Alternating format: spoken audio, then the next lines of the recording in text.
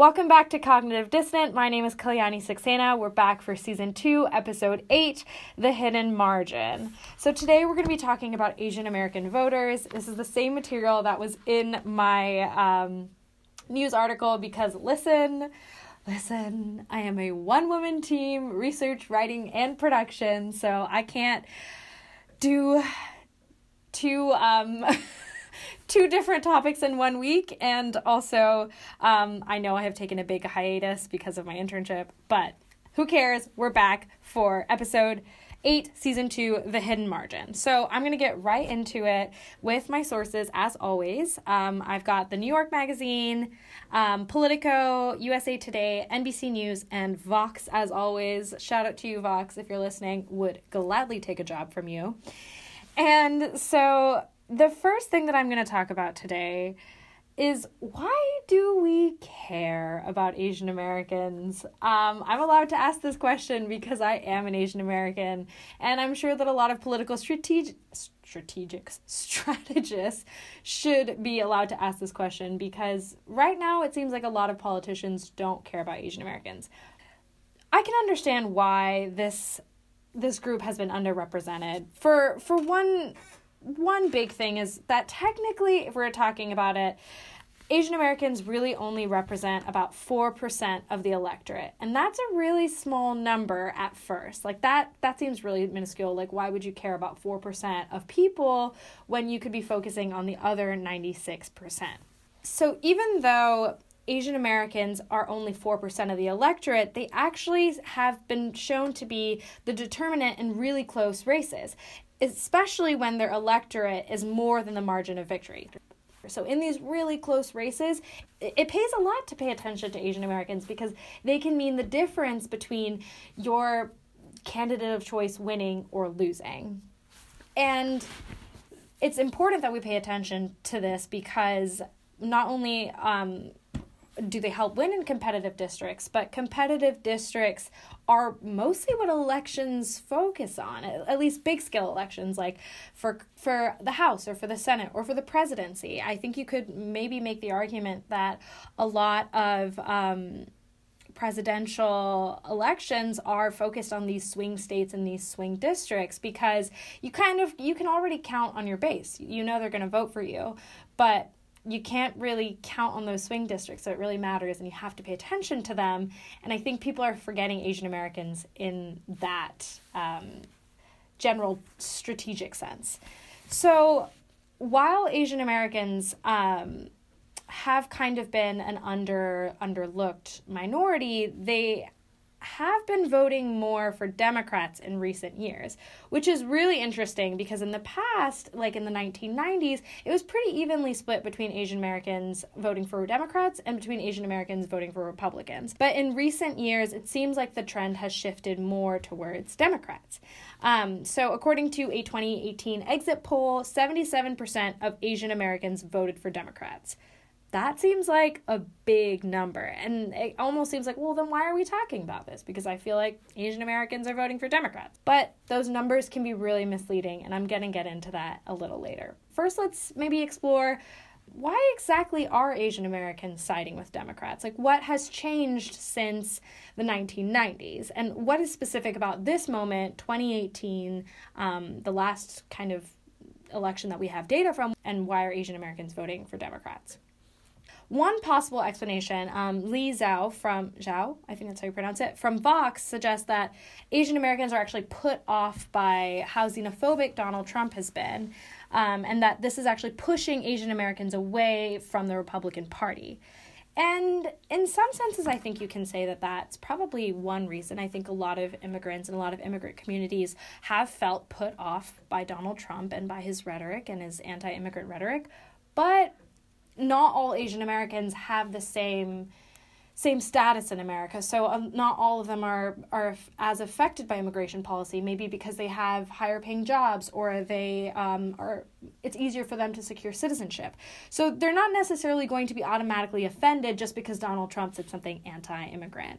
Also, Barack Obama won 71% of the group in 2012. So this support for the Democrats isn't necessarily new so much. It's not just like Asian Americans were pretty split, but suddenly they've changed because Donald Trump has been aggressively terrible. No, it's not that. There's been a sort of inclination towards the Democratic Party for the last 6 or so years. So what exactly is going on here? According to Karthik Ramakrishnan, he observed in 2016 that actually Asian Americans tend to have similar ideas and similar values that align with the Democratic Party, specifically in regards to healthcare, government spending, and gun control. So talking specifically about government spending, a survey from early 2012 showed that a lot of Asian Americans prefer a bigger government model with more services. They prefer that to a smaller government with fewer services. As a group, Asian Americans are actually distinct from the public. So the public has actually tends to favor the Republican sort of perspective of a smaller government with fewer services more so than Asian Americans do. So it seems like Asian Americans are more inclined towards bigger government than we might have thought, and especially more than most Americans, at least from this survey from 2012. But I don't think that Democrats should throw a party quite yet. One, because Democrats really shouldn't be throwing parties at all. The party is in a abysmal state right now. But because Asian American support for the Democratic Party isn't really that clear. So even though a lot of the polls from 2018 showed that they voted Democratic, according to a 2018 Asian American voter survey, party identification is still really low amongst Asian Americans. So even if they vote Democrat, they don't necessarily identify with the Democratic Party. This means that they're not a guaranteed support. You can't be sure that they're going to vote for you in the next election just because they voted for you in this election. In fact, 38% of Asian Americans did not identify with any party, another 38% identified as Democrats, and then 22% identified as Republicans. So you have about, I'm trying to do math, 60% of Asian Americans who don't identify with the party or identify as Republicans. That's the majority of Asian Americans if we're talking about those statistics. So really, you can only count on 38% to vote Democrat because only 38% identify as Democrats. Additionally, Asian Americans are not a monolith. If I was ever to get a tattoo, the tattoo would be Asian Americans are not a monolithic voting, they're not a monolith. Because, and this is kind of a sidebar, the whole category and grouping of Asian Americans is, in my opinion, absurd. Because what you're doing here in this one grouping, you're putting an entire continent of people who don't necessarily have shared history or shared culture, and you're assuming that they all kind of behave the same way in America, which absolutely is not true. Like, the idea that an Indian American household operates the same as a Japanese American household is completely out there. And to treat them all as one group that you can really just account for with one broad stroke, one just doesn't work for a variety of reasons, but also doesn't work for a strategic reason. Like, the things that Indian Americans value aren't going to be the same thing that Japanese Americans value. Like, of course, there are some trends across Asian cultures, but they aren't one hive mind. It just doesn't work. Like, even within smaller and smaller communities, you have tons and tons of different elements of privilege and different backgrounds, how they came to the country. Like, for example, and I'm talking mostly about Indian Americans because this is the knowledge that I have because I'm part of this community. Indian Americans who come in tend to be more educated, more come in higher paying jobs versus a Cambodian American whose parents might not have come in the same way. And so they have different priorities precisely because they have different backgrounds and different socioeconomic class.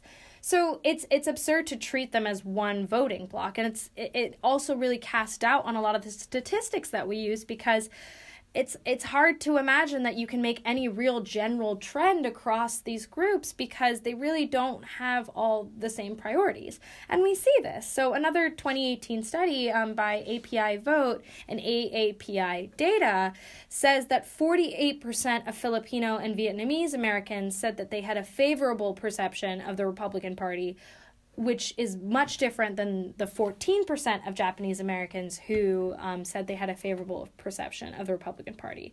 So even within the subgroup of, let's say, East Asians, there's already so much discrepancy in what kind of political beliefs and what kind of party affiliation they have. So Democrats really shouldn't sit back and be like, yeah, we got the Asian American vote, and even if we don't, it doesn't matter.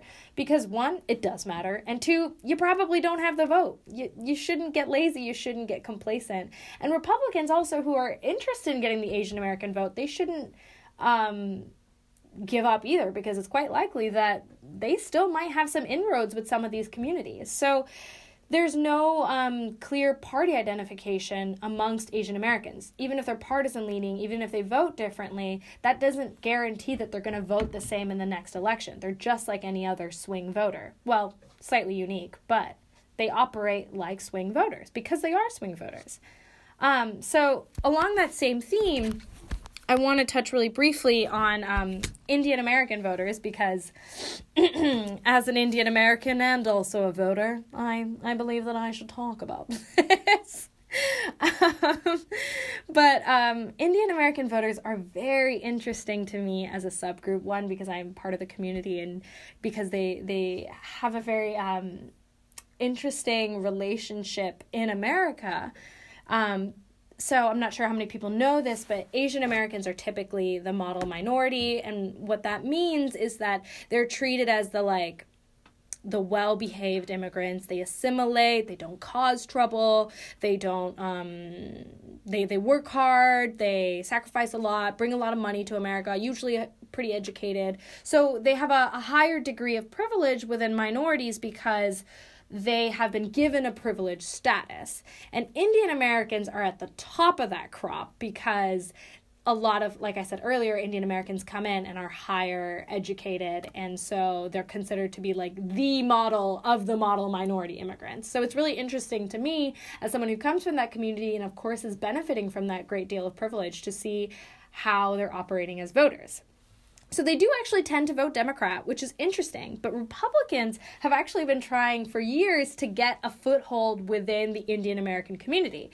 For one, it's also a very fast growing ethnic group, but specifically Indian Americans are a value to Republicans and Democrats because they register and vote at very high rates. And this is especially unique and distinct because I've talked about earlier how Asian Americans have pretty low voter turnout. So if you're going to want to make an impact with the Asian American community, you want to make an impact with the community that votes the most and that registers to vote the most. Sorry, could you just hear like the fervor and passion in my voice just now? I heard it possess me and I was like, dear Lord, Kalyani, calm down. I don't think anyone cares this much, but I do. And if you're listening to this podcast, you're going to be forced to listen to me care about it. And I think Asian American voters are especially interesting during this time period because I'm not sure if anyone was paying attention, but recently, Trump and Narendra Modi, the Prime Minister of India, had a rally in Texas. It was called Howdy Modi. Don't ask me how much I hate that because I don't have enough hours of the day to tell you how much I hate that slogan. But they had a rally together and 50,000 Indian Americans showed up. Now, a lot of them registered before Trump said he was coming, so it's not like they all showed up for Trump, but there were 50,000 people who listened to him speak. And he said, "You have never had a better friend as president than President Donald Trump. We thank you. We love you. I want you to know my administration is fighting for you each and every day." And to that, I just want to say, thank you, President Donald Trump. I can pack up my bags. I can go home. I can sleep easy knowing that you, my president, are fighting for me each and every day. Sir, in case you didn't notice, that was sarcasm. I'm not resting easy. I don't think Trump is fighting for the immigrant community, even if he is very interested in Indian Americans. And one thing he said was that he called Indian Americans thriving, prosperous, and hardworking. And this really kind of hit a nerve with the crowd in a good way. He got a standing ovation for those comments.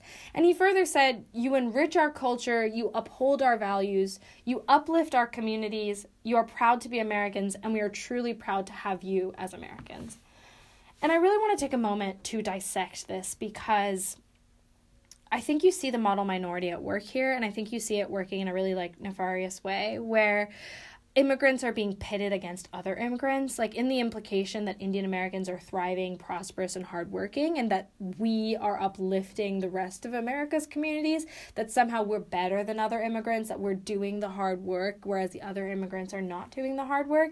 And I think it's really easy to internalize that sort of ideology and think that, oh yes, my community really is special, and these other immigrants, they didn't come in here the right way, and they don't do the stuff that we do, and therefore we shouldn't work together, and we shouldn't vote together, and we shouldn't try and help other communities because we have this privileged status.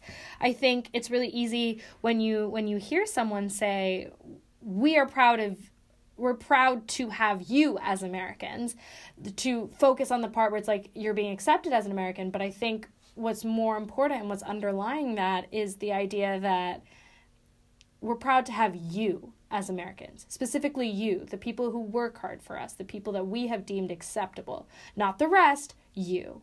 And that is really troubling. And while Indian Americans are voting largely Democratic, I think in this really polarized time when you have rhetoric like this, especially because Indian American voters are have higher education rates and tend to be higher earners, they might be more concerned with economic policies and not so concerned with social issues. So it would be a mistake for Democrats to count on the Indian American vote and not be worried in any way about that change reversing. And it would be a mistake also for Indian American communities to think that Trump and the party necessarily care more about them. I don't think it's that way at all. I think it's that we're a very convenient political vehicle to privilege some minorities over others. So I just want to end on a couple of concluding thoughts. What exactly is going on here? Why is Asian American voter turnout so low? That's one of the huge issues that we need to address going forward, and that political strategists who are worried about these competitive districts really need to address going forward, because if they don't work on Asian Americans, they're not going to get that edge and get that extra margin, the hidden margin, shout out to my episode title. They're not going to get that if they don't target it. And Vox's Ella Nilsen talked about this in 2018. She said that it's a self-fulfilling feedback loop. So Asian American voter turnout has been very low. And then because of that, campaigns are well, the voter turnout's low, so we shouldn't really try and target them. And then the voter turnout is low again. And when you have that cycle, Asian Americans aren't really being brought into the political process, and it's a self-fulfilling prophecy, because the reason they're not being brought into that political process is because they're not really being targeted at all. And when they can't be part of the political process, they can't make any difference in your campaign. I mean, you get it. You guys know what a self-fulfilling prophecy is. I'm sure you've read Oedipus. I wish I hadn't. I really, really wish I hadn't read Oedipus. But if Democrats and Republicans want to get that extra competitive edge in these districts, they need to find a way to break that feedback loop. They need to find a way to increase voter turnout, because when they do, there are results. In 2018, a lot of Democrats were very worried about how tight some of these House races were, and they reached out to Asian Americans, and there was a big difference. A lot of a study found that 52% of Asian American voters thought that the Democratic Party was doing a good job at reaching voters, while 23% felt the same about the Republican Party. So they were feeling the Democratic Party, they weren't feeling the Republican Party, and that makes a difference when they turn out to the polls. And you see that in California's Orange County, where Asian American voters actually made the difference in some of the really close races that flipped from Republican to Democrat. So, in conclusion, Democrats and Republicans need to find a way to engage Asian American voters, because without it, those competitive districts, well, you might as well just count them as lost. Thank you guys so much for joining me for my first episode back. It is wonderful to be back, and I will not say I'll see you next week because I don't know what my work schedule is going to be like, but I'll see you soon. Thanks again so much for listening.